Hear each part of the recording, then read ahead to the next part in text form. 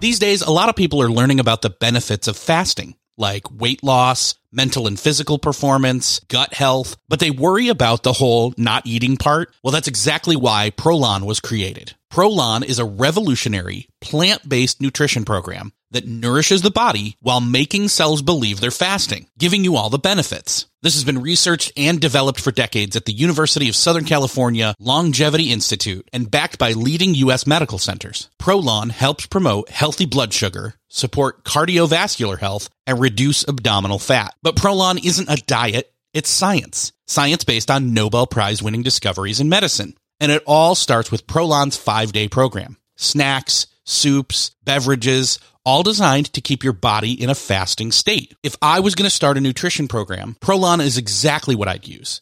Convenience, backed by Nobel-winning science that works. Right now, Prolon is offering Beyond the To-Do List listeners 10% off their 5-day nutrition program. Go to prolonlife.com/beyond. That's PROLONLIFE.com/beyond for this special offer. That's prolonlife.com/beyond.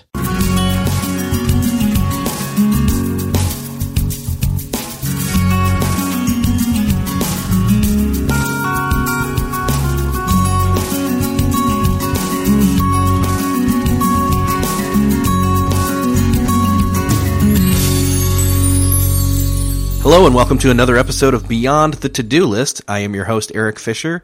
This is the show where we talk to the people behind the productivity. This week, I am talking with Todd Henry of The Accidental Creative. What is that? He will explain it. Don't worry. He also has a new book out called Die Empty. And no, it is not just about checking off everything on your bucket list and making sure you have an empty bucket list to-do list. I'm really excited about this book. I got to read it ahead of time, and I'm telling you, definitely it's one that you are going to want to pick up, especially after listening to this interview. The Accidental Creative, as well as Die Empty, are both excellent books that I have read, and I highly endorse them. I don't do that often on this show, I guess, but there you go. There are two books right there that I think, if you're looking to do good work, and not just enjoy it, but really just be rewarded by it, these are two books that are really going to help you out in figuring that out. And as we talk about, they're kind of, read the first one and then move on into the second one, and it's kind of a continuation of fleshing out of those ideas and things like that. So, also, a book you might want to pick up is mine, that I co-wrote with Jim Woods. It's called Beyond the To-Do List, Goals. And you can find that at beyondthetodolist.com/goals. It's cheaper than a really good cup of coffee, but it'll last a whole lot longer and have a lot more effect on your life than just the caffeine buzz. Go check that out. There's been a lot of great feedback. There's a lot of great reviews there sitting there that'll probably convince you if you go check it out. So consider this Goals book the sponsor of the podcast this week to support the show. Well, this episode, it is my privilege to talk to an accidental creative, Todd Henry. Todd, welcome to the show. Thanks, Eric. It's great to be here. Okay, accidental creative. What does that mean? I don't get it. I get it. I read the book, but my audience may not have read the book. So how the heck do you be brilliant on a moment's notice?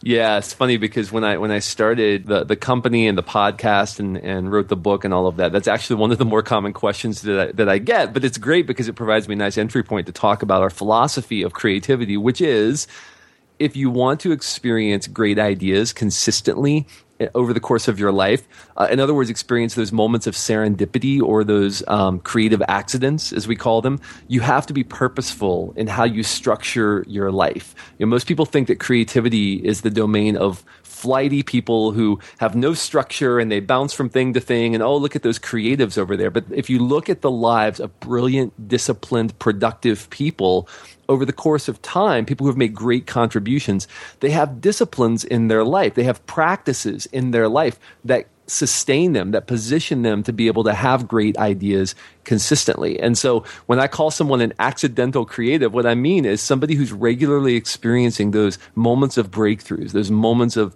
creative accidents. Typically, it's the result of having built practices into your life to prepare you for those moments when you have to be brilliant. And that's really the primary work that I I do. That's my area of study. And obviously that's what the first book, The Accidental Creative, was about. And I continue many of those same themes in the new book, Die Empty, as well. Yeah. Tease the first book for a second and tell me what are some of those things that if you're more of a free-spirited person and you're, quote unquote, a creative as the stereotype goes, then maybe, again, going towards that stereotype, you're not necessarily a structured person. That's a fallacy, I would think. I would think that you're saying the structure is there to allow you to harness those creative moments at a drop of a hat, basically, right? Absolutely, no question about it. I think it was Orson Welles who said the absence of limitation is the enemy of art, right? Self-limitation, structure, purpose is critical. And by the way, when we say creative, that doesn't just mean artists, people with domain expertise. What we're talking about is anyone who has to work with their mind every day, anyone who has to turn their thoughts into value. I mean, we're doing that right now. We're creating content. This is a creative act. People who strategize, manage, they're being creative every day. And there are 5 kind of common areas. We won't go into all the dynamics that inhibit creativity, but there are 5 common areas that I call areas of or elements of creative rhythm, areas where you need to build practices. By way of overview, there are focus.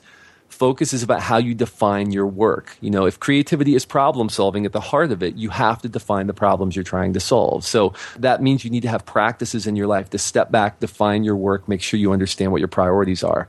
Relationships is the second one. There's a myth of the lone innovator out there, Eric. But you and I both know, even in the area of creating content, podcasting, the kinds of things that we do, as a function of our roles or our jobs, that it all has to exist in the context of relationship. There's no such thing as the lone genius. Innovation is the collective grasp for the next. It's groups of people stumbling awkwardly into the unknown together, into uncertainty, and pursuing what Stephen Johnson calls, borrowing a term from evolutionary biology, calls pursuing the adjacent possible. Right? That's what innovation is. And we need other people to help us stay aligned and connected. The third element is energy. We're brilliant at managing our time. We're abysmal at managing our energy. So we stack obligation after obligation. We get to the end of the day, we've got nothing left to give because we haven't been managing our energy effectively. So we have to have some practices to help us do that. S is for stimuli. Stimuli are all the things that go into our heads. We need to have a practice on a regular basis of doing things like, quick little plug here, listening to podcasts, right, that feed our mind, listening to audiobooks, reading books, communing with great minds, as Stephen Sample calls it from USC. We need to have those kinds of practices in our life because what goes into our head becomes the raw material, the fodder for our creative process. We have to be careful about what we put in our mind. And then the last element is hours. Hours are all about where we put our time. Time is the currency of productivity. But at the end of the day, where we put our time determines our success or failure. But we often default, Eric, to an efficiency mindset rather than an effectiveness mindset with our time. So we do things that make us feel the surge of immediate productivity. And you talk about this on your podcast all the time. The things that make us feel immediately productive, but we're compromising long-term value because we're not doing things that make us truly effective and allow us to create more valuable ideas. We compromise those things for the sake of the immediate efficiency. We sacrifice long-term effectiveness on the altar of short-term efficiency. So those 5 elements, focus, relationships, energy, stimuli, hours, they spell the acronym FRESH, which was thoroughly not my idea, by the way. It was my editor's idea for the first book.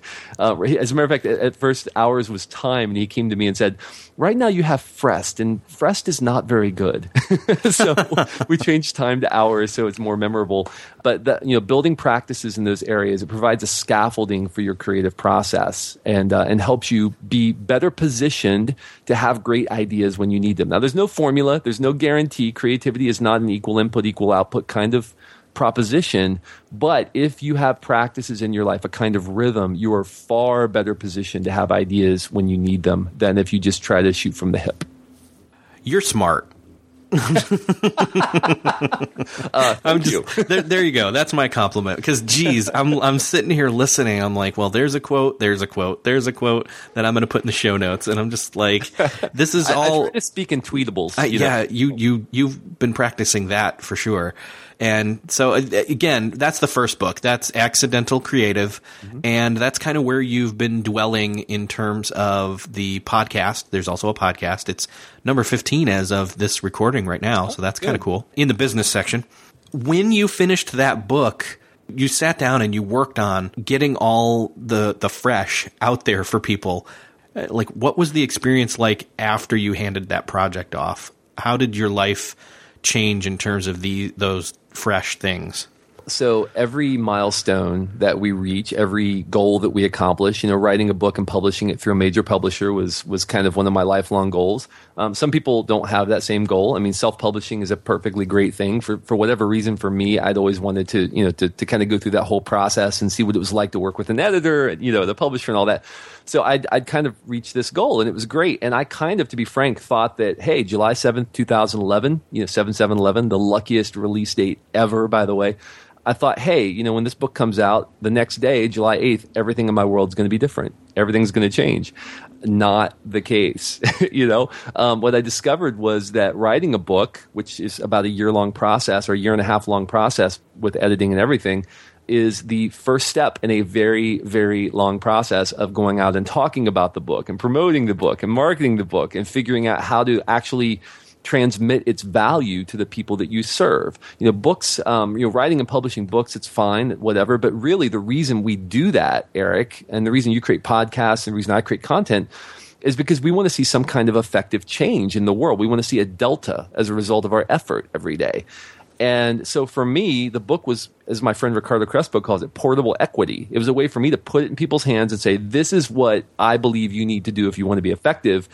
And let me know if you want me to come and help you learn more about that. So the hardest part for me was getting the word out. Now, I will fully admit, right after the book came out, I was kind of in this haze of what do I do now? Where do I go now? I feel like I'd fully poured myself into the book and spent several months, trying to market it, run my business. I was doing a ton of speaking and all of that at the same time.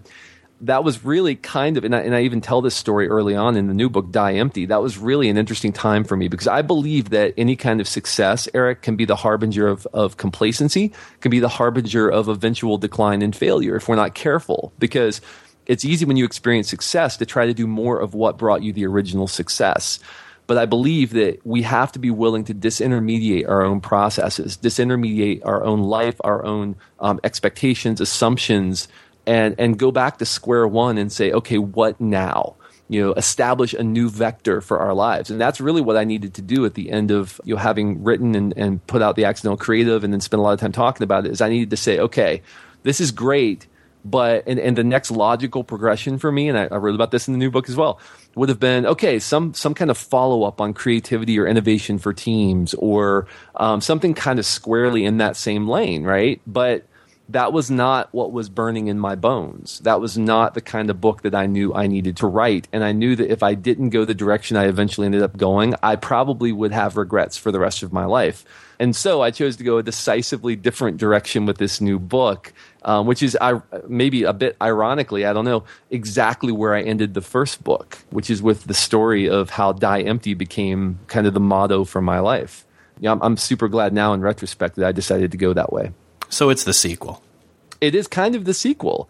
Yeah, because and really that story, a friend of mine was leading a meeting. He asked kind of an out of the blue question. He said, what do you think is the most valuable land in the world? And we were kind of caught off guard, and we're throwing out responses like, I don't know, oil fields of the Middle East, right? Or diamond mines of Africa. Or, he said, no, you're all wrong. The most valuable land in the world is the graveyard, because in the graveyard are buried all of the unlaunched businesses, all of the unreconciled relationships, all of the projects that people said, yeah, I'm going to get around to that tomorrow. Someday I'm going to start that. And one day their tomorrows ran out. My friend of mine likes to say the death rate is hovering.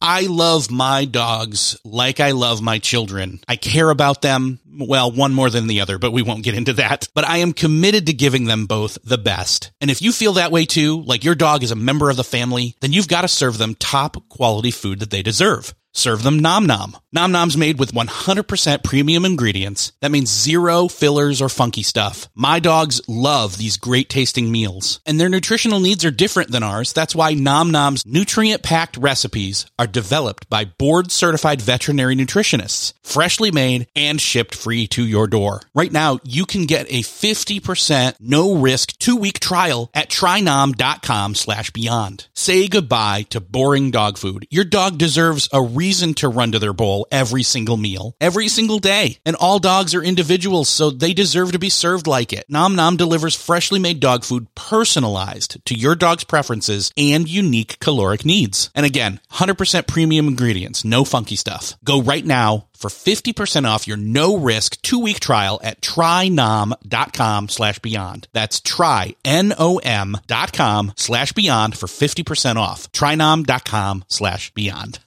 When it comes to hiring, don't search for great talent. Match with them. Thanks to Indeed. With Indeed, you can ditch that busy work and use Indeed for scheduling, screening, and messaging so you can connect with candidates faster. And Indeed doesn't just help you hire faster. 93% of employers agree Indeed delivers the highest quality matches compared to other job sites, according to a recent Indeed survey. Indeed leverages over 140 million qualifications and preferences every day, making their matching engine your go-to because it's constantly learning from your preferences. So the more you use it, the better it gets. I used to be involved giving my input into the hiring process for a few key roles that were connected to mine. And man, do I wish we had Indeed back then, because we could have gotten much higher quality hires using Indeed. Join more than 3.5 million businesses worldwide that use Indeed to hire great talent fast. And in the minute I've been talking to you, 23 hires were made on Indeed, according to Indeed data worldwide. And listeners of this show will get a $75 sponsored job credit to get your jobs more visibility on Indeed.com at Indeed.com/to-do list. Just go to Indeed.com/to-do list right now and support our show by saying you heard about Indeed on this podcast. Indeed.com/to-do list. Terms and conditions apply. Need to hire? You need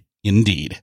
What's something that works so well, it basically feels like magic? For me, I'm thinking air conditioning, noise canceling headphones, definitely. Meeting-free Fridays? What about selling with Shopify? Shopify is the global commerce platform that helps you sell at every stage of your business. From the launch your own shop stage to the first real store stage, you don't have to just sell your own stuff anymore. With Shopify Collective, you can curate products to sell from brands you love and give your customers more variety and your business more sales. Shopify is your no excuses business partner. Sell without needing to code or design. Just bring your best ideas and Shopify will help you open up shop. Shopify also helps you turn browsers into buyers with the internet's best converting checkout. 36% better on average compared to other leading commerce platforms. And sell more with less effort thanks to Shopify Magic, your AI-powered all-star. Sign up for a $1 per month trial period at shopify.com/beyond. Again, go to shopify.com/beyond now to grow your business no matter what stage you're in. Shopify.com/beyond. Right around 100%, you know? So we all have a finite amount of time on this earth. And that day I went back to my office. I wrote the words "die empty" on a note card. I stuck them on my wall. And I made that the ethic of my life because I want to know at the end of my life that when I look back, I can point to a body of work that represents what I really care about. Now, that doesn't mean I didn't leave my job that day. You know, I didn't go off in search of greener pastures. I decided that I was going to figure out a way to pour myself fully into whatever I did, whatever was in front of me. And that was, again, many, many years ago, even before I wrote The Accidental Creative. And so this new book really picks up on the themes of The Accidental Creative and says, okay, great. So you have all these great ideas. That's fine. But how do you bend your life and your work around what matters to you? And how do you build a body of work that you can point to at the end of your life and say, yes, this represents what I care about? Because no matter what we say, Eric, I mean, people say a lot of things. It's not what we say, it's what we do that matters. And so our actions define reality. Kierkegaard said, action parts the fog on stagnant waters. Cowardice kills us. When we refuse to act, then we submit ourselves to a life of apathy, of mediocrity, and an abdication of our contribution. So we have to be willing to act decisively on the things that matter to us if we don't want to live a life that eventually we will regret. So my goal is when I look back, the last day of my life, and by the way, die empty doesn't mean getting everything done. It doesn't mean, oh, I'm going to exhaust myself today, or I'm going to kill myself in the pursuit of great work. It doesn't mean that at all. What it means is I'm going to choose to put my focus, my assets, my time, my energy. Your fate determines your fate, right? Your focus, assets, time, energy. I'm going to put those four things in the place that matters most today. And I'm going to do that, choose to do that every single day of my life. Any place I add value is work. So my family, my relationships, my service, all these things are work. I'm going to put those 4 things where it matters most so that over the course of my life, I know that I'm building a body of work I'm going to be proud of. And the last day of my life, I can look back without regret about how I spent my time on this earth. And that's really the message of Die Empty. It's not get everything done. I hope I die with more ambitions than I had the day before. I hope I have more ideas. I hope I get better and better and better until the day I die with more ambition, more ideas, more projects I want to do. It's not about getting it all done. It's about dying empty of regret, not looking back and saying, what did I do with my life? So in other words, it's not all about making sure you've checked every item off your bucket list. No, of course not. No, and nobody does that. How boring would that be? How small would your ambitions be if you got around to doing everything you wanted to do by age 50 and you said, well, I guess that's kind of it, right? No. And so that's why we talk about things, and I write about things in the book, like defining your through line and stoking your curiosity and stepping out of your comfort zone and stretching yourself and making sure you're not falling prey to delusion, not allowing ego to cause you to become inflexible. Man, that's a big one, especially in companies. I work with a lot of companies, man, and ego, there are people who would rather live with the perceived illusion of invulnerability than have to grapple with the fact that they might not be sufficient for the task at hand, right? Ego gets the best of us, and it makes us inflexible and causes us to cower in the corner. And we have to be careful not to allow that to happen. Fear and guardedness are the final 2 things. And man, these things rule people's lives. They destroy people's lives. They eat away at them from the inside out, and they cause people to live a life of mediocrity. And what's interesting, Eric, is that word mediocrity comes from the root words medius and ocris, which means middle and rugged mountain. So what it means is that you start off heading to the summit. You start off with these big ambitions, these goals, but at some point you settle in. You say, okay, close enough, right? And I don't want that to define my life, and I know that you and the listeners don't want that to define their life as well.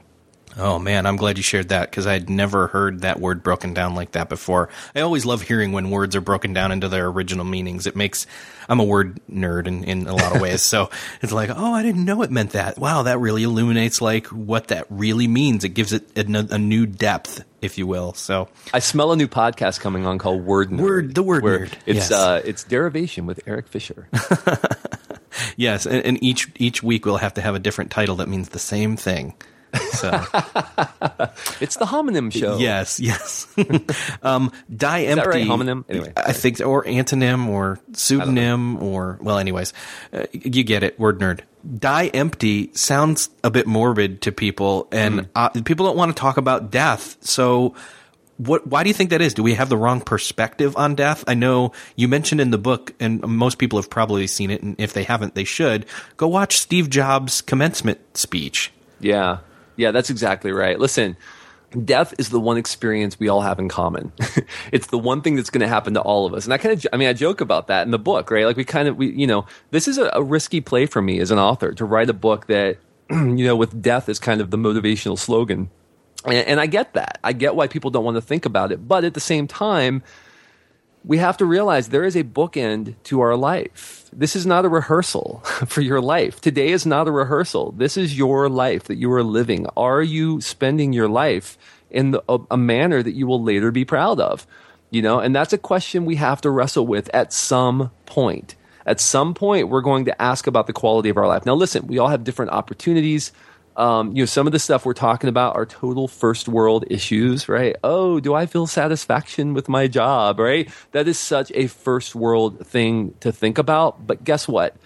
The big problems that we're facing in the world today are not going to be solved by people miserably grinding away in their job, cranking out a little bit more effort so they can buy things that will rot and rust. Those aren't the people who are going to solve these big societal issues that we face, the big global problems. It's going to be people who pour themselves fully into work that they care about, that they're willing to suffer for, that they're passionate about. Passion, by the way, means to suffer, since you're a word nerd, right? That word, the root word is to suffer. So they're willing to suffer on behalf of a cause, to stand in the gap. Those are the people who are going to solve these big problems, not people who are working so they can buy a few more things that are eventually going to rot and rust. And that's the trap that people fall into. That's why people end up medius ocris. They settle in, they satisfy, to borrow a Herbert Simon phrase. They settle in, they say close enough. But eventually that what is comfortable now becomes uncomfortable because they realize they have sold themselves out in small ways over time. You cannot pursue comfort and great work at the same time. They are mutually exclusive propositions. Now, you might experience comfort on the path to doing great work, and that's fine. As a byproduct of your work, listen, I have a comfortable life in the sense that I don't have to worry about what I'm going to eat. I don't have to worry about where I'm going to sleep tonight. I mean, that's a relative sense of comfort that I have. At the same time, if I start to make comfort my objective in life, eventually I will compromise great work, because great work is performed when people do what's right in spite of the fact that it's uncomfortable. Man, the book itself, as you're walking through the fleshing out of these ideas, it's split into 3 sections. What are those 3 sections? Yeah, so we ended up dividing it up into 2 sections eventually. But but the first part deals with some of the dynamics that lead to mediocrity. So why do people succumb to mediocrity? Why do they compromise their body of work? What are some of the common forces that people fall into? And this is good for people really early in their career. I'm giving it to my 10-year-old son, actually, and we're going to kind of walk through it together. I mean, nothing like having your dad say, "Here, son, read my book," right? But we're going to kind of walk through it together, because I want him to have a firm grounding in some of the forces that are going to affect him as he goes through high school, as he goes through college, and eventually goes out and tries to make a contribution to the world. But it's also good for people who are maybe later in their career, who are thinking, I mean, I'm doing good work. My boss seems happy. My manager seems happy. My clients are happy. But I know that there's something more I need to get out of me. So the first part addresses some of those common issues. And then the second part talks about how to countermand those issues, those common forces that lead to mediocrity, and build a life of contribution. And then the third part, I guess if you want to call it that, is on a day-by-day basis, what are some very simple practices? I mean, I basically teach you how to run your life from the back of an index card in terms of staying focused. And we use the acronym EMPTY, which is ethic, your personal operating ethic for the day; mission, which is your through line. What is the core mission that you're about today? People, tasks, and you. What are you going to do to develop yourself today?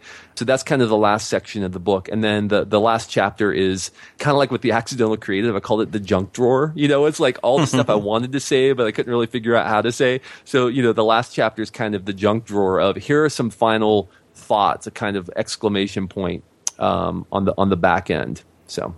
Yeah, and you mentioned the daily practices. I know you talk about a daily checkpoint, and how that's different from, like GTD is like, it's a weekly review, and why daily?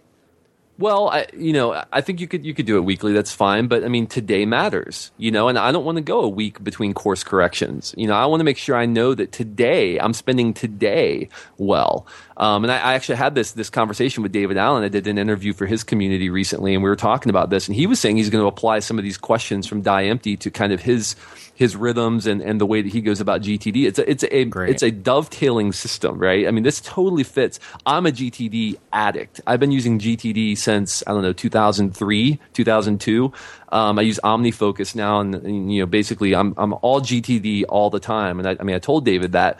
But these are some of the questions that I keep on my list, the ones that are in the book, to help me stay aligned. And I do this on a daily basis, 10, 15 minutes, just because today matters. Where I put my time today matters. I want to make sure that I'm getting around to the stuff that matters today and not just, kind of drifting from day to day. That's why I recommend a daily practice as well as a weekly and a monthly practice. Well, speaking of daily practices, here's the perfect opportunity to ask you, in an ideal world, how do you start your day? Complete and utter silence. I get out of bed. I make a cup of coffee in my French press, because I'm kind of like that. Then I go to my home office, and I have a sofa in my home office, and I spend the first hour to hour and a half of my day reading. And I have whatever I happen to be reading that day. So it's basically study, thought, and writing for the first hour and a half. I've been doing that since 2004. And I have to tell you, there was a point in my life when I started doing that where a new vector was established for me, where I started my day saying, I'm going to give my mind time to think, to process, to make connections, to start processing systemically some of the things I'm experiencing. The moment I built that practice into my life was the moment that a new vector was established for me. And really, that's the reason I'm doing what I'm doing today, is because I built that practice into my life. At that point, I was kind of bouncing from thing to thing to thing and project to project. And that was really kind of the beginning of me starting to connect some dots, and eventually ended up where I am right now. So, in my ideal world, it starts with an hour and a half of thought, study, and reading. And that happens every day a week, seven days a week. I'm usually out of bed by, about 6 o'clock. Nice. I think it's interesting how many different versions of that I get, especially with the people that are like, I do it the night before, and others where it's like, I get to work right away, and, to each his own, I guess. But, I love asking that question of everybody these days. So as our time kind of comes to a close, I want to touch on one last topic here. I know you kind of mentioned passion earlier, and in the book you mentioned something called the passion fallacy. Yeah. And I guess I want to ask, for you, what do you say to people when they express like a dissatisfaction with their current circumstances, but are maybe just waiting on the circumstances to change in order for anything to get better, and not necessarily actions that they need to take themselves? Yeah, there are really two kind of responses I get. So I speak to thousands of people every month at companies or conferences or whatever, and so as a result, I get to meet a lot of people, and people come up to me and talk, and I get to hear their story. And I always ask them, when people come up and they start complaining about their job, I say, if you could change anything about your job right now, what would it be? That's my question for them.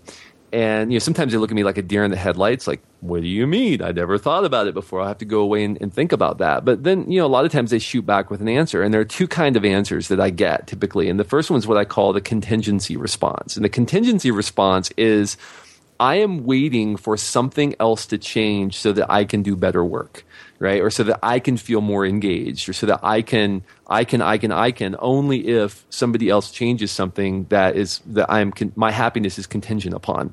The second kind of response is the ownership response, which is, well, I could do this, or I could do that, or I can make these changes. And it's funny how often, once people respond that way, once they start thinking about the things they could change, how often the follow-up question that I ask them, which is, why aren't you doing that, is met with, I don't know. I think I'll start tomorrow. It's so easy to fall into this trap, Eric, of thinking the grass is greener. Oh, if I just hop jobs, it's going to be better somewhere else. But the reality is that 6 months later, people feel frustrated and stagnant and bored again because they didn't change the core problem. They didn't change the way they're approaching their work. Most of the issues. Now, by the way, there are some very abusive environments, very abusive organizations. I totally get that. I've seen a lot of that, and I know that some situations just cannot be remedied, and I get that. But for the vast majority of us, we have to do everything we can do to get our house in order and make sure that we are bringing ourselves fully to what we do and finding ways of adding value and pouring ourselves into it before we look to some external circumstance to change that. If we do that in that order, then we're going to be far more likely to eventually land in a place that we will find satisfaction with. I think it's an easy way out to point fingers and play the victim. And honestly, I think in some cases, it's a form of ego. I'm going to take my marbles and go home, right? Because you're not letting me play the way I want to. Right. Well, that's fine. And I've been there. I've done that before. And I look back now and I say the reason I did that was because it was all about me and not about the work and the value I was contributing. If you learn to contribute value, if you learn who you are through decisive action, then you will eventually figure out a way to work yourself into a place where you're contributing value that you uniquely can offer. Awesome. That's a great place to end in terms of talking about the book, but I'd love for you to share with my listeners when the book comes out and some of the bonuses. Yeah, I'm really excited about this. So, whenever an author says, listen, my goal isn't just to sell books, right? People kind of roll their eyes. I'm telling you with everything, you can hear the passion in my voice as I'm talking about this, right? Like I could talk about this for 3 days and we won't, for the sake of your audience. But my goal is to see changes in the lives of the people who read this book. So what I wanted to do is, instead of saying, hey, if you buy my book, we're going to give you all of these completely irrelevant gifts that have nothing to do with the book, and all of this, which a lot of people do, and it's fine. I wanted to create something to help people interact with and engage with the content. So what we're doing is we're creating a book club where if people pre-order the book and they go to dieempty.com and register their pre-order, you're going to get access to this 30 to 60 minute podcast every week that I'm creating, where people can ask questions, they can interact, they can make comments about different things in the book, and then I'm going to respond to those via podcast over the course of several weeks after the book launch, because I really want to create a forum for people to interact with the material. And also, there are several other gifts as well, like a downloadable workbook, PIP worksheet, which is an ideation tool. But also, we made available the 147 episode secret podcast stash that's never before been publicly released. We have 147 episodes that are going to be immediately available if people pre-order the book before it comes out on September 26th. And by the way, if you're listening to this after that, you might want to check out the site at dieempty.com, because we might be a little lazy in pulling that down, and you might actually still be able to do that because things are going to be busy. We might not pull it down exactly on time. So check that out. Awesome. Well, Todd, thank you so much for coming on the show. Where should people, other than going to dieempty.com, where should they connect with you online? Yeah, the best way to connect with me is at toddhenry.com, toddhenry.com, and you can get to my other site and my podcasts and other things from there. Awesome. Again, thank you so much for coming by. It's been great talking with you. Eric, thank you, and thanks for the incredible value that you contribute on a regular basis through your podcast and your work. It's a staple for me for sure. Well, that does it for another episode of Beyond the To-Do List. Thanks again to Todd Henry for stopping by. Again, make sure to go grab that quickly. Go to dieempty.com and grab that bonus package he's been talking about. If you're on time, you'll be able to grab that now. I did, and I think everybody else should as well. And again, don't forget to support the show by going to beyondthetodolist.com/goals. Go ahead and grab that book. It's cheaper than a cup of coffee. It's a daily reader for about a month where you can sit and figure out and be inspired, get some instruction, do some homework, and really start to define what it is you want in life, as well as make some steps to go and get it. And if you'd like to leave feedback for this show or the podcast in general, go to beyondthetodolist.com/iTunes, and you can leave us a rating or a review. Thanks to those that have already done that, and if you've been meaning to for a while, now's the time to do that. Thank you so much. See you next time. Beyond the To-Do List is a proud member of the Noodle Mix Network. Find more of our award-winning and award-nominated podcasts to make you think, laugh, and succeed at noodle.mx. Learn how to podcast. Theorize over the TV shows Once Upon a Time in Wonderland, and Under the Dome. Laugh with our clean comedy, delve into science fiction and philosophy, learn critical thinking from movie reviews, and more at noodle.mx.